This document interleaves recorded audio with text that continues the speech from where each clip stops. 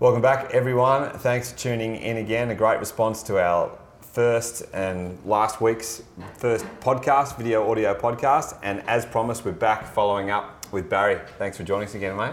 Thanks for having us again, Rob. It was genuinely great feedback and great to see the concern of hunters regarding the advocacy and a lot of the issues that were going on in the deer hunting space.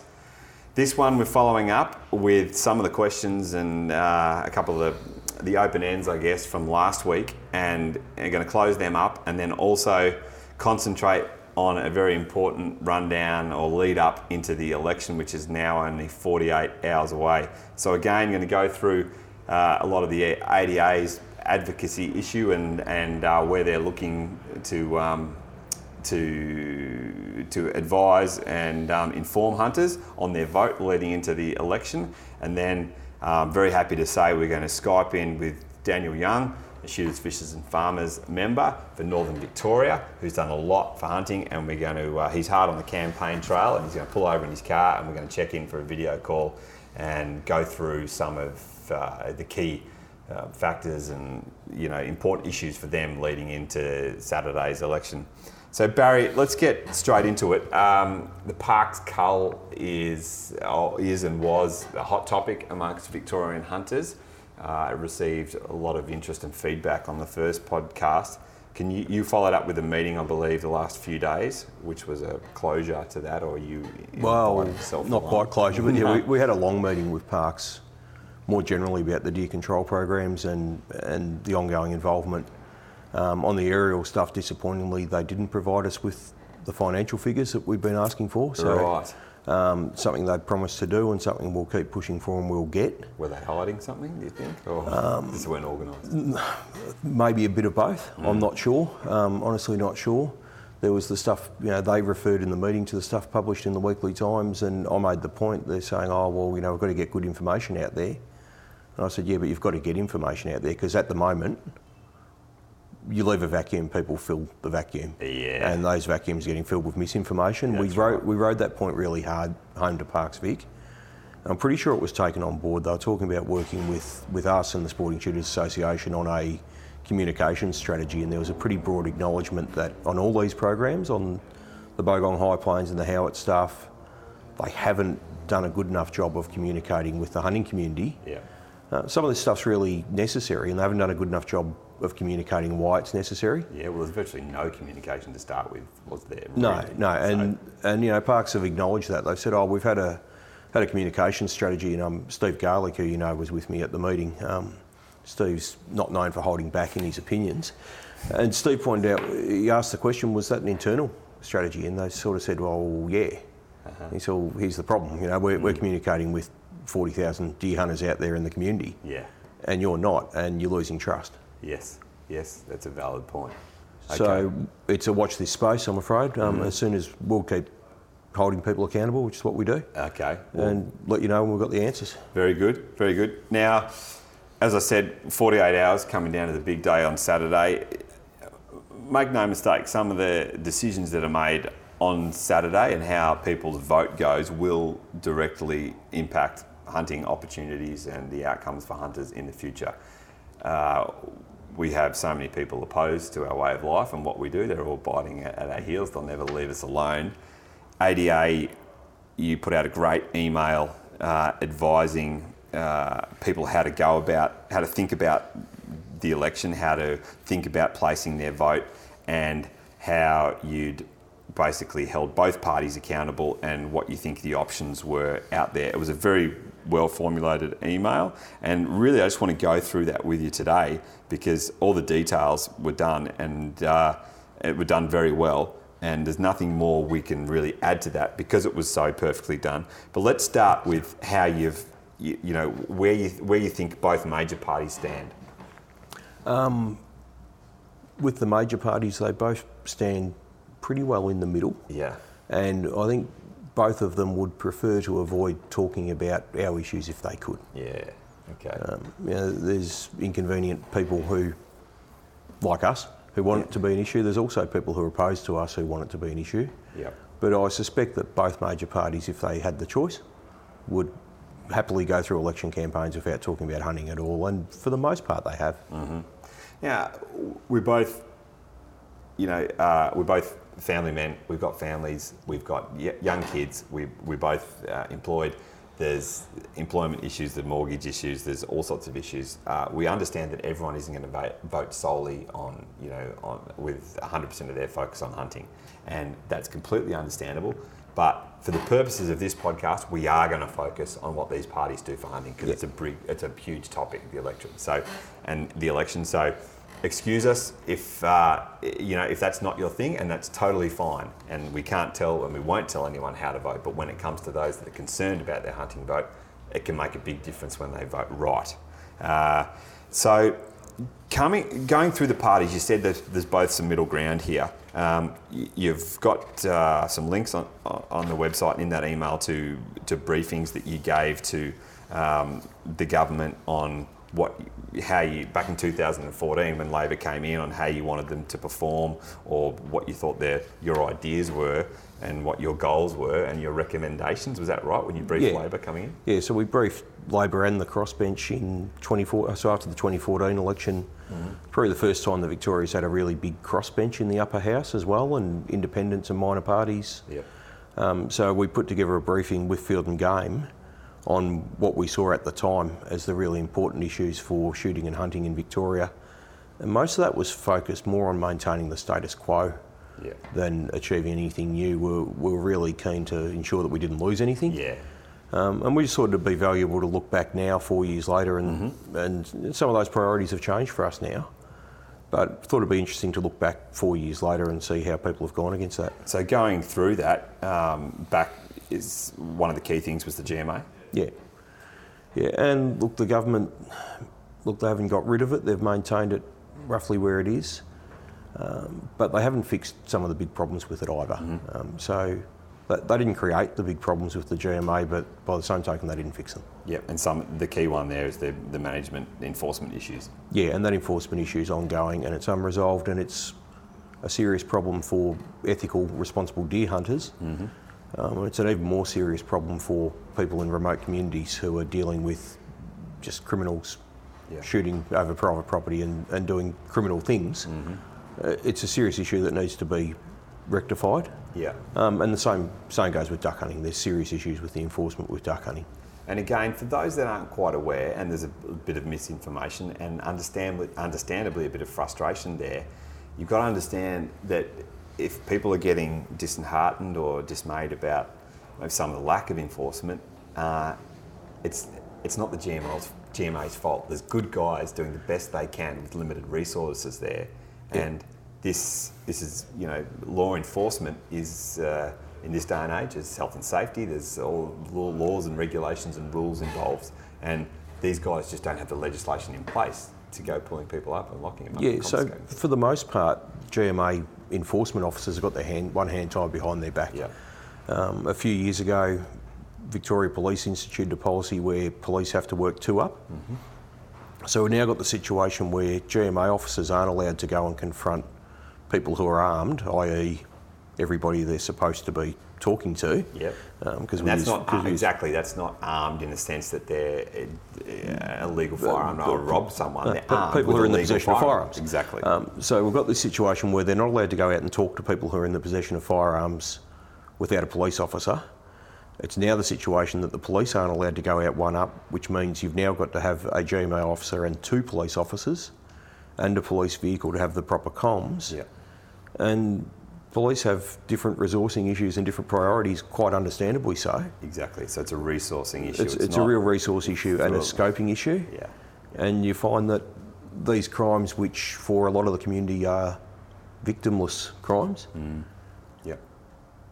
go by the wayside. Yeah. I was lucky enough to be invited out and do some filming on a GMA sting, if you like, and out in Western Vic, and with the GMA guys and joint operation with the police, and it was so impressive to see what they were doing and their commitment to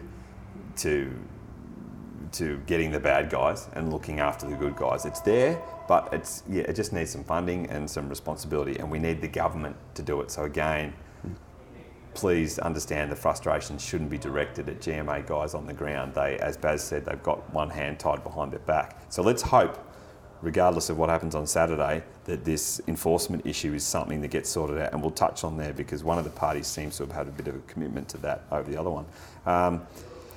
On to the Sustainable Hunting Action Plan. Yeah, so the first iteration of this came out about this time in 2014, so in the weeks before the election, the then Minister Peter Walsh released an action plan. In summary, for those that don't know, this was a list of goals and achievements to get done for hunting. The idea is that it's a whole of government document that outlines the priorities for hunting, and that it then places responsibilities on all the ministers across the board and all the different branches of the public service that it touches. It puts a clear framework as to what the government expects. So, and it's passed in legislation, so it has to be done. Well, it's not passed in legislation, but it's signed off by all of the relevant ministers, and it's a cabinet document, so it does have to be done.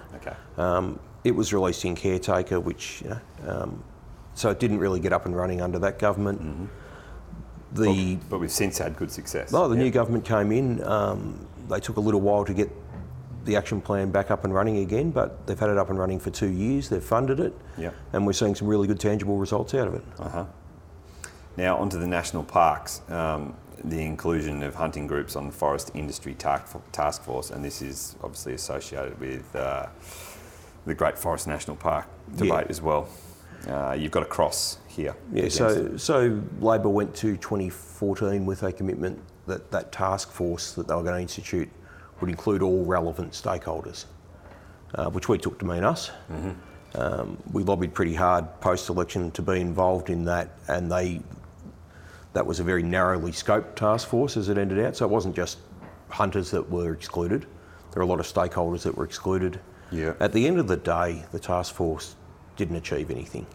It was to try and find a consensus on these issues, and you basically had in the room industry on one side and the Green lobby on the other side, and people who are just fundamentally diametrically opposed to each other. So at the end of the day, us not being on the task force probably wasn't that bad a thing. We still believe we should have been involved, but being on the outside allowed us to stand back and throw rocks, basically. Okay. There was a Alpine National Parks draft management plan table to put together, and one of the huge concerns in that was a proposal for no firearms in certain camping areas or segregated camping areas, and we'll talk about that with Daniel shortly, because he was directly involved in stomping that on the head. That was the start of segregation, and maybe we'll leave that for Daniel to talk about. But that was stopped. And look, we'll wait for Daniel, but the important thing is that was an idea that had been around for years and years. We put that in that paper because there's a tendency when a new government comes in for the public servants to pull the idea out of the bottom shelf and put it in the top shelf. That was our concern, and we're proven right. Well played on that one. Well played. The retention of the Firearms Appeals Committee. So the previous Parliament leading into 2014 had legislation which would have got rid of the Firearms Appeals Committee, which is if you're having your firearms licence suspended, it's an independent review with specialist expertise in firearms rather than going to VCAT or a court. That was going to be abolished. It hasn't been. There's been some changes that have probably diminished its role, but we asked for it to be retained. It's been retained. There's been a continued budget allocation for the Firearms Safety Foundation. The sports facilities grants have carried on. The budget allocations ended last year, and there was no allocation for this financial year. But we've now got both sides promising to do that in the next term of Parliament. I did see that, so that's a good thing. The temporary intervention orders, no success on that. No, and it's an ongoing issue. And this is about the reissuing of firearms licences when orders lapse and things. So, and look, it's a really sensitive issue because intervention orders are a really important thing. Our issue is that if those orders are never even get put before a court, the order lapses, the presumption is then on the licence holder to go basically back through a court system to get their firearm licence back. When they haven't committed a crime, the intervention order's never even been tested in court. It's a big anomaly that makes it very easy to lose your licence, and I'm not arguing for a second that someone who's subject to an intervention order shouldn't have their firearms taken away whilst that order's in force. Makes it very easy to take it away and very difficult to get it back. Gotcha. The breeding and rearing code of practice there for hound breeders. Yeah, and that's an ongoing issue, but we wanted an exemption. There's exemptions for members of Dogs Victoria from this breeding and rearing code of practice, and some reasonably onerous conditions put on breeders. Gotcha. We put an argument that we're the only cohort of people, well, except for maybe greyhound owners, whose dogs are directly registered with the government. Yeah. The government of Victoria keeps a register of the dogs. Yeah. And if that's not a grounds for exemption, we don't know what is. Yeah, fair enough. We haven't progressed, so. Okay. And good to see the funding was allocated under the Sustainable Hunting Action Plan for the National Hunting Archive. Yeah, which is a really important joint venture we've got with Field and Game Australia, which is an extraordinary physical collection of Max Downs' life work, and a database and a research facility for people who are looking at the history of game hunting in Australia, going back before white settlement. Yeah. So Max looks at the history of, he puts an argument that the Indigenous Australians weren't hunter-gatherers, weren't farmers. They, people call them hunter-gatherers. Yeah. Max puts an argument that they were game managers. Yeah. They were deliberately doing burns to manipulate game harvest. Yeah. That's something we might have to touch on in a future episode, I think. So, the putting one against the other here. You specifically asked some questions, for a brief. I think it was coming a few months out from the election on some questions you had answered, some questions you wanted answered, where it was going to go. So we signed a letter with Lucas Grabani-Rossi from CIFA, who you know quite well, Bill Patterson from Field and Game, Jack Wegman from Sporting Shooters Association, myself, signed a joint letter outlining some really basic priorities for shooting and hunting at this election and asking for commitments. Yeah, and where they stood on that. And Labor came back to you. They both given back to you, but let's quickly go through the reply that you got here. How's it looking from a Labor point of view? Look, both sides sort of answered some questions and not others. So it's a real mixed bag. One of your key requests there was commitment to be no changes in land tenure, which would result in any loss of access for hunters. And look, the big ticket item for hunters in that is this Great Forest National Park proposal. Yes. So the Coalition are on the record saying they oppose the Great Forest National Park and any changes in this latest VAC. And this is very interesting.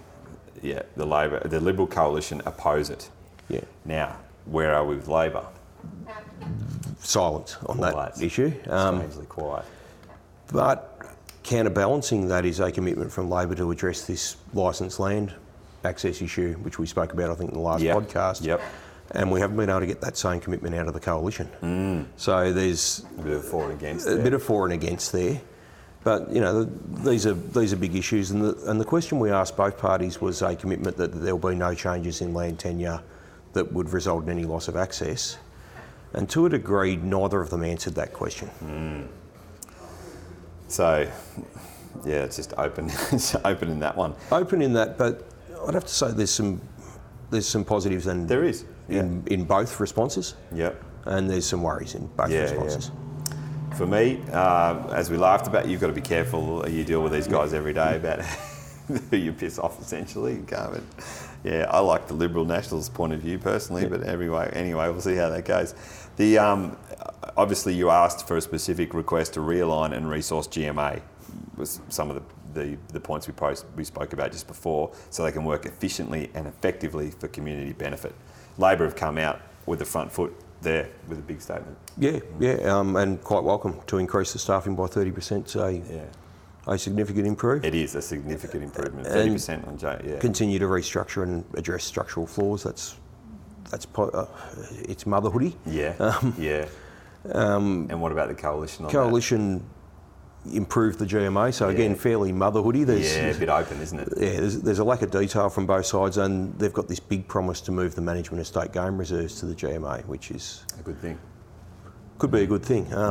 Will require a lot of money. Yeah. But yeah, certainly something. State game reserves are vital for hunters. There's 200 of them in the state, so certainly something we'd fully support. And where do they stand on the VFCC? And if you could explain that quickly to us. So the Firearms Consultative Committee was started back under the Brax-Brumby government, and it's a means for a wide range of stakeholders in shooting to give advice to the Minister on issues relating to our use of firearms. It went pretty well under Brax-Brumby. It ticked along under the previous government. Not sure how well it was listened to, but it ticked along, met regularly. It was ticking along pretty well under this government until Lisa Neville came in as Minister, and then it all but stopped. Well, it hasn't met in over a year. Right. So that's all going backwards, and we've sat down with both parties and had discussions about how they've viewed the Firearms Consultative Committee in the past. And there's been positives and negatives on both sides, I must say, in how they've used this committee in the past. And our keen focus was on how it's going to be used going forward. So the past is the past. There's a lot of representation at a level, a high industry level there from CIFA as well, isn't there? Yeah. So there's industry, there's academics. Part of our problem with it is that Justice and Police have a big presence in that, and they also get to brief their Minister directly. So at the moment, Justice and Police sort of act as the Secretariat for the Firearms Consultative Committee when it sits. So they're filtering the advice that goes from user groups, as well as providing their own advice. So that's a problem we've put to both parties. And that space is is focused a lot around all the nitty gritty of your firearms laws, your classifications, your import, your export. So the sort of stuff that ODA typically tries to stay out. I know a lot of people stay out of, but same. My interest in that is zero, but the importance of it is huge. To be honest, I know that might seem harsh, but I like to hunt. But without a firearm, I can't hunt. That's right. So it's very important. The waterfowl harvest seasons. Now, this is an interesting one. Because I saw the message from a buddy from Cam Johnson who sent me a random text that somehow the Animals Australia got his number and sent him a kind message saying that we will end, this is a calling out for the election, and the Animals Justice Party, and in conjunction with Animals Australia, will put an end to duck hunting. They will put an end to recreational hunting. It was some pretty harsh statements coming out there. Duck season, again, we'll talk about this shortly with Daniel. It's a big part of, a big passion of his, and he's always advocating strongly for that, personally and in government. Waterfowl harvest seasons is a big one. Yeah, and there's two broad commitments to duck hunting there. Which I found interesting, Very different approaches. So Coalition continued support of duck hunting. That's pretty straightforward. Very vague overview. Labor, which is finalisation of the adaptive harvest model, which is already in the hunting action plan to finalise that.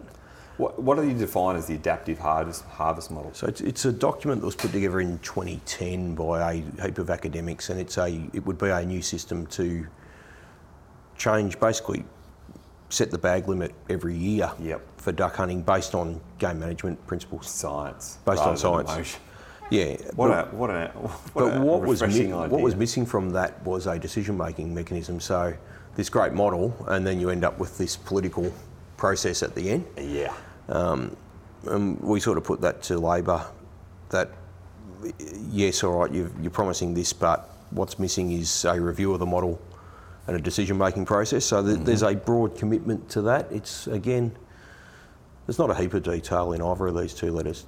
To be honest. It's interesting the reply you got there in the letter, though, that this method will strengthen the scientific basis and continue to take the politics out of determining duck numbers. Yeah, which is a great aspiration for us. It's a big line, exactly. That's what we all aspire to, take the politics, which helps take the emotion out of it. And if you look at adaptive harvest in the States, it's tended to favour hunters, but there could be some pills to swallow for hunters in adaptive harvest too, because there could be years where it makes recommendations that aren't what we want to hear. Yes. And there's a lot, I don't want to get into duck hunting's an interest of mine, but we're a deer hunting organisation. Yes. But if you look at the long-term average, regardless of what the bag limit is, regardless of what government set as start times Hunters take three ducks a day on opening morning, and that's what happens.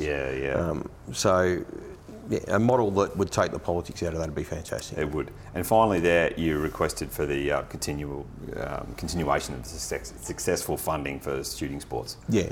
So the Coalition have come back with that they'll re-establish a similar program. Labor have been a bit more specific and put dollar figures against that. So $2 million there outlined. A year over 4 years. Yeah, $2 million a year for 4 years. And that doesn't affect ADA much because we don't have shooting ranges, so those grants have typically gone to established ranges to improve their facilities. Good to have one in the southeast somewhere. It would be lovely, and that's sort of what we were pushing for. Sort of separate to this was we were saying, well, why don't you have just a big buck commitment to establish a really good range for everyone? But we'll keep going on that. Not to be.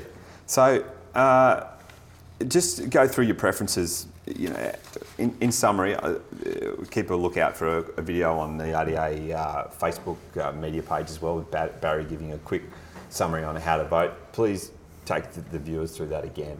Well, we won't tell you how to vote, except that we do ask people, the Greens Animal Justice Parties, you touched on with that stuff from Cam, they're diametrically opposed. They are opposed to hunting. If they get any power in this state, they'll be trying to use that power against hunting. So we'd ask people, when you vote, seriously consider putting the Greens and the Animal Justice Party last and second last in whichever order you want. But and to reiterate that, we all have on our game licence, we tick the box for the reason on our firearms licence, the reason to own a firearm is for recreational hunting. So be warned that take away the recreational hunting and we lose the reason why we can own a firearm. So just words of caution here about just how vigilantly opposed to what we do these people are, and the simple process of voting. So if you can take them through the process of voting below the line, and how the preferences work. The other thing has been a lot of media coverage of, so there's been a lot in the mainstream, the old media, about preference deals, particularly in the upper house. There's been a lot in social media around shooting hunting circles on preference deals. A little bit of that has been well informed. Most of it has been not that well informed. But there's a lot of angst and there's a lot of misinformation about these deals. And our advice to people is, if you've got any concerns about them, vote below the line. Because if you vote below the line, the only place your preferences go is where you've put them. So in Victoria, you can either put in the upper house, the big sheet ballot paper that you'll get, you can either put a 1 for one of the parties above the line, or you can go below the line and number candidates, a minimum of 5 candidates in order of your preference, up to every candidate on the sheet if you like to. Our advice would be not to number every candidate on the sheet, because don't give a preference at all to Greens, Animal Justice Party. So it's important they deserve no mark. They deserve no mark at all. Why number them at all?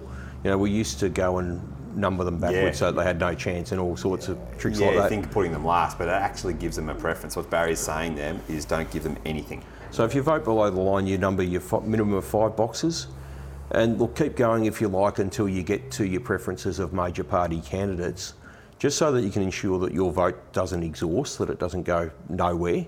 If you have all just minor party people, it might end up that your vote just peters out and doesn't go anywhere. So it's a good idea to number until you get to your major party candidates at least.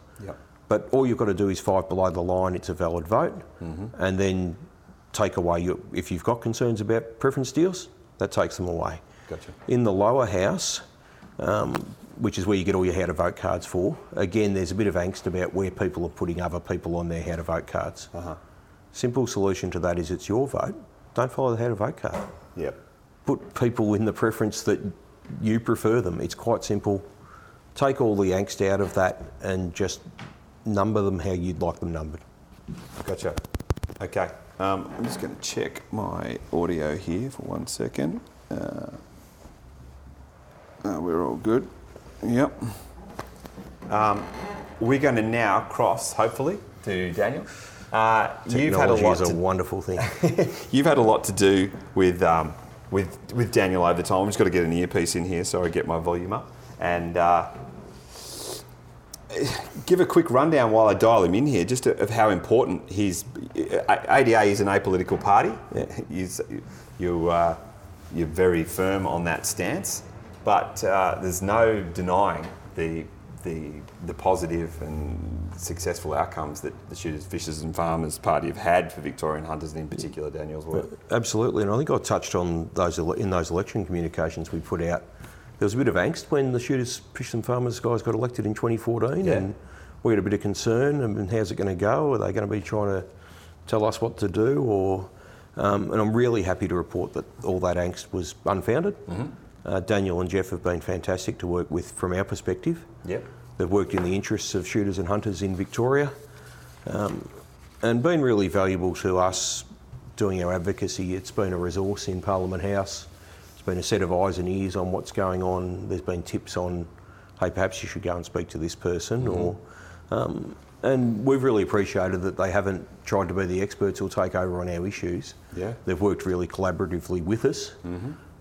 And let us play to our strengths and them play to theirs. So it's been a valuable, and we are apolitical and we're not partisan political, but we give credit where it's due. Yep. And they've been a positive force for hunting in Victoria, in my view. Well said. And let's not forget Jeff down in East Gippsland there. The focus of today, I haven't had time to get everyone in, but the focus of today is catching up with Daniel.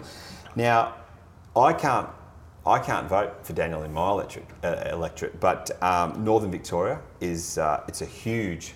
So these are the upper house regions correct. Of Victoria. Yep, upper house region, and for those that aren't familiar with just how big that electorate is, we'll try and put up a graphic over the top of this, but this is the heartland of a lot of deer country, and people need to understand that, particularly deer hunters, if you're a passionate deer hunter, you've kind of got a responsibility on Saturday to do the right things by everyone else, by people like me, by keeping Daniel in there fighting the good fight for us. Places such as the Victorian, the electorate covers the Victorian Alps, Mount Hotham, Falls Creek, over to Black Forest, Hanging Rock, the towns Alexandra, Benalla, Bendigo, Cobram, Corryong, Dalesford, into Costa Kinglake, Gilmore, Hillsville, right in the area of the Great Forest National Park in Yea, some of the hound hunting heartland. It's all there. So let's see if we can... And similarly, the other area where the Shooters and Fishers have members, so Eastern Victoria covers sort of from the peninsula all the way through to Omeo, New South Wales border, so all of that hog deer country and all the rest of the sandbit. So between the two representatives, they pretty well have covered all of the deer country. Yes, that's very true. And here he is. G'day, guys. Hey, mate, how are you? Hey, Dan. Yeah, good. Can you hear Barry okay? He hasn't spoken yet. Check one. Check one. G'day, Baz. How are you, Dan?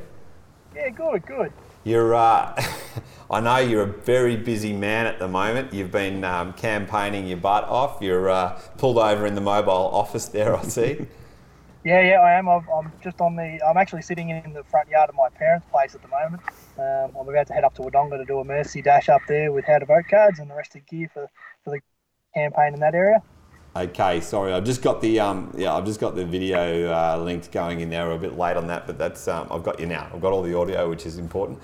So where are you? Did you say your parents in Romsey? Was it? I'm in the driveway of my parents' house after meeting up with one of our volunteers who's getting gear around the north state, and I'm about to do a dash up to Wodonga. Right. Josh Knight up there is doing a sterling job and doing a run of how to vote cards and call flutes and things for him for the big day. So how's the last 48 hours, 72 hours, week been for you leading up to the election? Yeah, long and very tiring. I bet.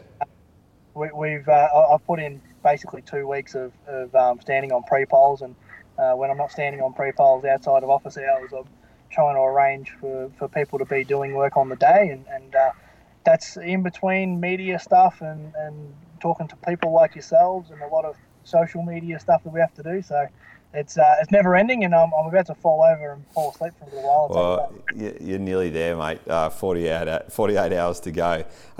Barry, we were just discussing the great work you've done in the lead up into getting you on here. So trust me, we haven't thrown you under the bus there in the edit beforehand.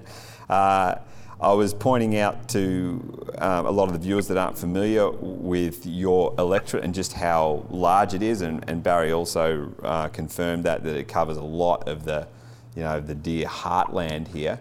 And you are the Shooters, Fishers and Farmers Party. You have got a lot of, you're a political party like everyone else. You've got greater issues and greater policies. We are going to focus just on the hunting ones because that's what the audience is interested in today. So yep. I will ask you to try and stay focused on that. I know you've probably got a lot to talk about, but hey, look, you're a keen diehard hunter at heart. I know you're a really keen duck man.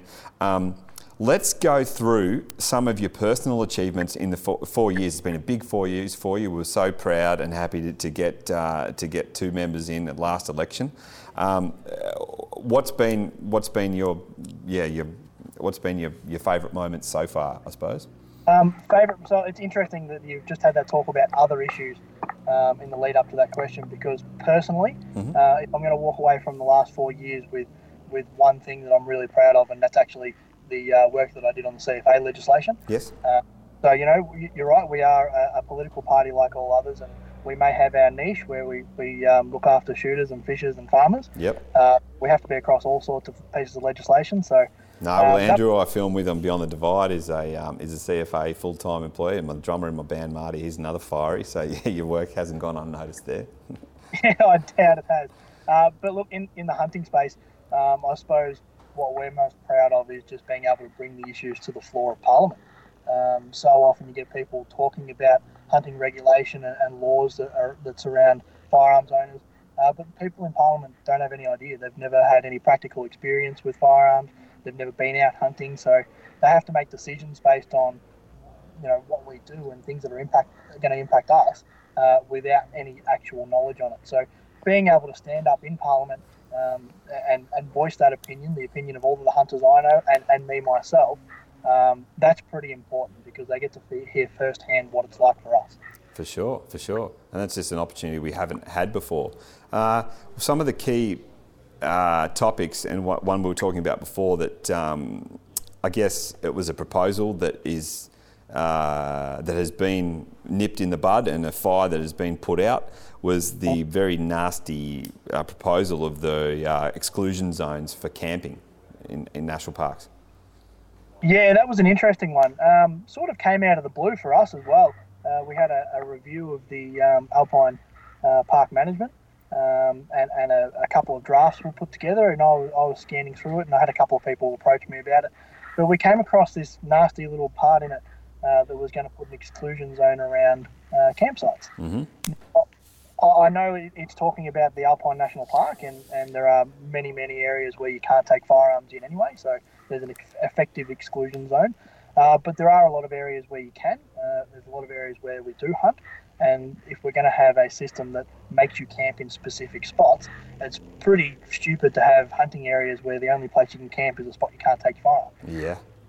So we stepped in and approached the Minister's office and said, hey, we need to have a look at this, and managed to turn that around in a pretty short amount of time. The reality is that it's bigger than just the issue that was the management plan for that park. We just don't want those kind of things setting a horrible precedent. Pretty soon we could have that rolled out over all parks. Yeah. So they're the kind of things that we have to get on top of very early. And we managed to do it. And Barry and I had some pretty good conversations around that at the time. And we managed to get a good outcome. And obviously, just the bones of it was segregation. It's the sharp end. It's the thin edge of the wedge, wasn't it, in pushing us out, really? Yeah, that's right. There's always a thin edge of the wedge with these issues. It's interesting. Sometimes we have an issue that people may think, that's not so bad. It's only a little bit that we're losing, but we lose a little bit every time. It never goes back the other way. Yeah, and you're right. The practical effect of that probably wouldn't have been huge, but the message that would have sent that hunters are somehow not able to coexist in a campsite with other bush users was terrible. Yeah, it was horrible. And it was a really close-run thing. Cole Brumley and I were at a meeting with Parks Victoria with their CEO, who was adamant that this was going ahead. And we walked out, and I've rung Daniel and gone, we're in the poo here. Yeah. And it didn't go ahead, and it was a really great thing that was stopped. And sometimes your big achievements are things that didn't happen as much as things that did happen. Very good point. Yeah, And especially on the messaging, we saw at the time we were asking questions about hunting being allowed in some of these parks, and the messaging that we were getting from the current, well, not the current, the at the time Environment Minister was that hunting wasn't compatible, and they were the kind of words that were being used, and that was the kind of phrases that were thrown around with this issue as well, is that firearms weren't compatible with a campsite, which is just the case. Not a nice word, is it? Compatible? No. No. Well, Snake Island, Barry. Yeah, so we touched on this, we went into this in a bit of detail in the last podcast, Rob, but and I went through the critical role that Daniel and Jeff played in us getting access to Snake Island. I'll sit here completely convinced that had those two blokes not put that up, we hunters would not be on Snake Island, and that's an ongoing thing now. That's a really tangible legacy from your first term in Parliament, is something that hunters have been fighting for a quarter of a century. Mm. Yeah, my apologies. I haven't actually watched your last podcast. No worries, mate. Give me wordplay to the last You've one. been busy or something? Yeah. Had your hands full. What are you doing? But yeah, no, look, Snake Island, to be honest, is something that has been fought for a long, long time, and we came to it very late in the piece. And personally, I wasn't even aware of it as an issue. I wasn't aware of it as something that deer hunters had been fighting for. It sat outside the groups that I hung around with, and the ADA and Barry brought it to us, and we thought, well, okay, we've got to do something about this. So put in a pretty hard campaign over a relatively short amount of time, and managed to get the government to come on board.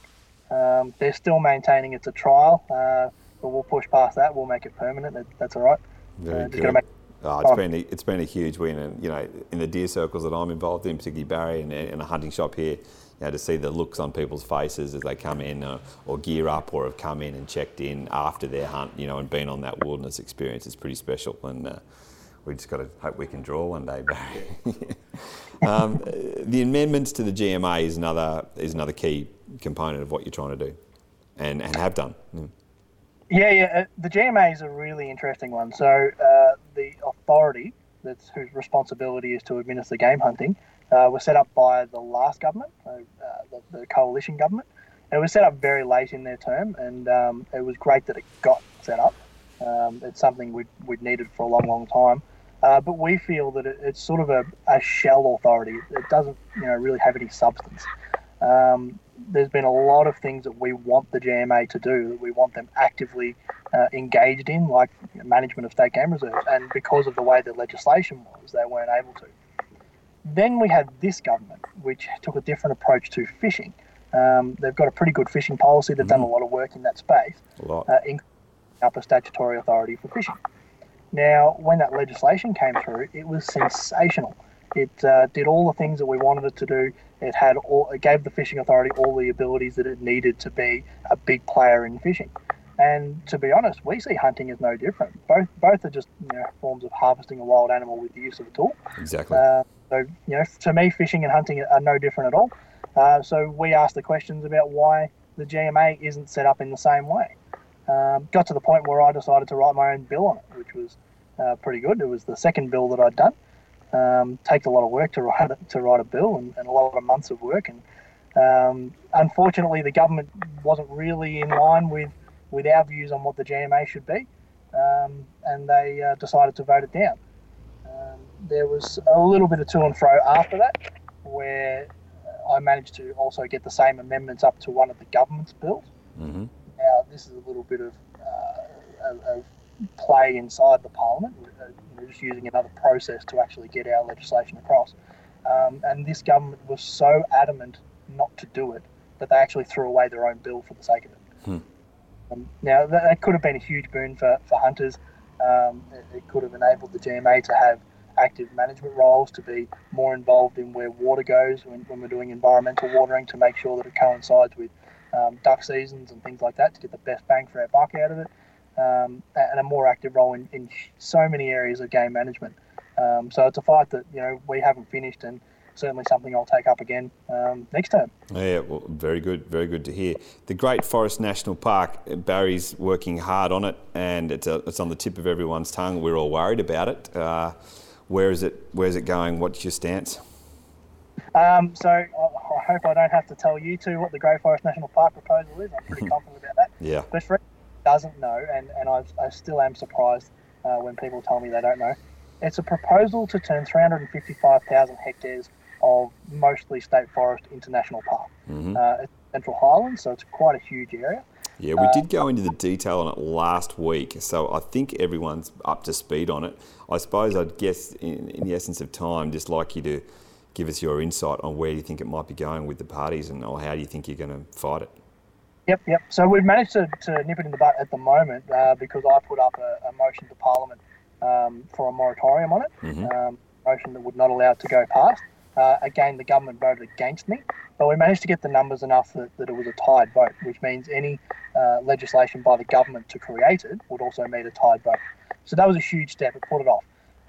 Because it put it off, the government's been really dicey about their position on it, and this is where I get worried because we might be staring down the barrel of a Greens-Labor coalition after this election, and that's just going to be disastrous.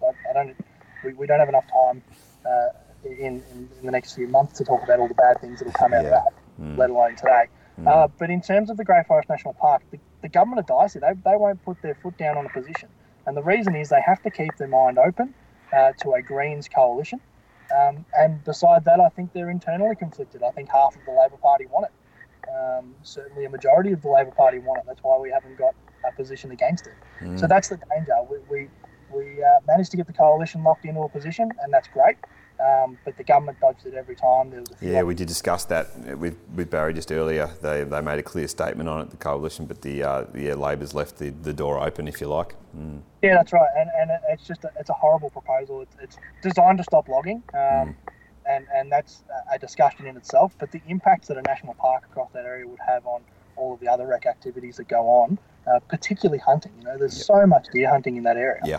As Barry pointed out in the last podcast, we've never had access or hound hunting access in a national park. So if that national park's created, there's the precedent that really kicks it out the door. Yeah, well, most national parks can't even take your dog in for a walk, so they allow us to do hound hunting. That's it. We can have all the promises in the world around consultation to allow certain activities in certain areas, but it goes back to what we talked about before, being the thin edge of the wedge. We're always losing ground, and we're not going to stand for it. Shooters, Fishers and Farmers have been the only party that throughout the entire last 4 years, the entire of this term, has been against the Great Forest National Park. So we'll keep fighting that, and I'll do everything I can to stop it. Very good, very good. And I know you're a keen, passionate duck hunter at heart, and ducks an issue that never goes away. Thanks to all our friends that are vigilantly and ideologically opposed, as Barry pointed out, to what we do. How's it looking for duck seasons and future duck seasons, and where are you going on that? Yeah, it's been an interesting 4 years on that too. We've had modifications every year by this government, and to be honest, I don't think the conditions or survey numbers have been so extreme that have warranted modifications. But they also have gone down the path of having a process every year, almost like a full-blown consultation process every year to decide on whether to have a season or whether it's going to be modified. And that's just ridiculous.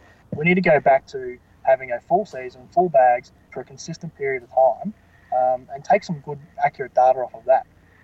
Chopping and changing it every year based on political values is just ridiculous, and that's what this government's done every single year. Yeah. The worst of it was the last duck season we just had, where there was a few regulations brought in order to address an issue from the year before, and that included changing the start time of the season.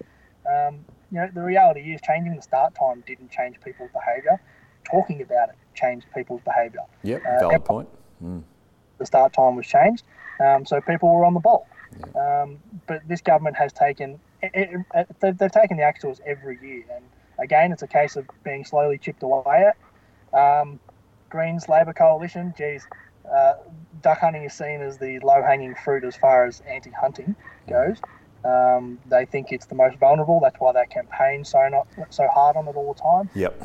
Easy to run a campaign that's visual on duck opening. They take it every year. I think back and shudder to 2 years back when it was the billboards and the messages on buses with the kids and they're shooting with their dads with the next generation of murderers, put out by Animals Australia. That's if you didn't catch that or you haven't seen that, it's the kind of stuff we're dealing with here. So again, keep fighting the fight. You're in there doing it. And we've had you get various parties sort of feeling out our position as deer hunters on it. We've been consistent in saying that duck hunting is the canary in the coal mine as far as we're concerned. If it goes, so too do we. Yeah, what's next? We're all in it together. And it's a very slow process, but they'll chip away at them all. Duck hunting goes, then deer hunting will go, then pest hunting will go, and next on the chopping block's fishing. Parties like the Animal Justice Party, they want all forms of that kind of harvest gone. Fishing will be next. If people don't think it is, then they're blinded by it. On that note, you're working on something very interesting around a right to hunt and fish and access public lands. Yeah, so we started talking about this notion a little while ago. We have a really weird sort of system of laws where we don't actually have rights for the most part. And I started talking about what we see as a right to be able to hunt and a right to be able to fish. And it got taken pretty literally by a lot of people, which is great because it sparked so much emotion. So many people were just in love with this idea of having a legislated right to be able. Yeah, it's fascinating. Now it snowballed a little bit, and I started having discussions more broadly about a right for access. Public lands for us belong to the public, and there's no good having these beautiful, pristine, natural places if we can't enjoy them. And to me, the value is in its use. We look after these places because we use them, and we need them to be looked after to be in the right state for what we use them for. So, having a right to access and a right to hunt is something that's pretty important to me. Now, putting that in terms of legislation or regulation is a bit more difficult. It could be just simply a set of regulations or a piece of legislation that would make it very difficult to modify the things that we do, so season arrangements and where we can go to hunt, those kind of things. If it was an impact on our right, there's certain extra steps that a government has to go through, not just to be able to change them at the whim of a minister or through political activism making their decision. So just really knuckling down on how the process is, how the government goes through the process to make those decisions and making it harder for them to do it without justification. That's what we mean when we talk about our rights, making it harder for people to take away our rights. Yeah, well, that had really struck a chord with you on public access, yeah. Oh, absolutely. That's what we're all about, is access to public land. Well, good luck with that, Dan. I wish that's a exciting proposition. We hope that you get to push it further. Yeah, well, that's something that I'll push really hard in the next term, and have a look at how we can put it into some practical terms as far as maybe putting a piece of legislation to the Parliament, another private member's bill. Well, I know you've got to keep moving, but the floor's yours, mate. What have you got to say leading up to big game on Saturday?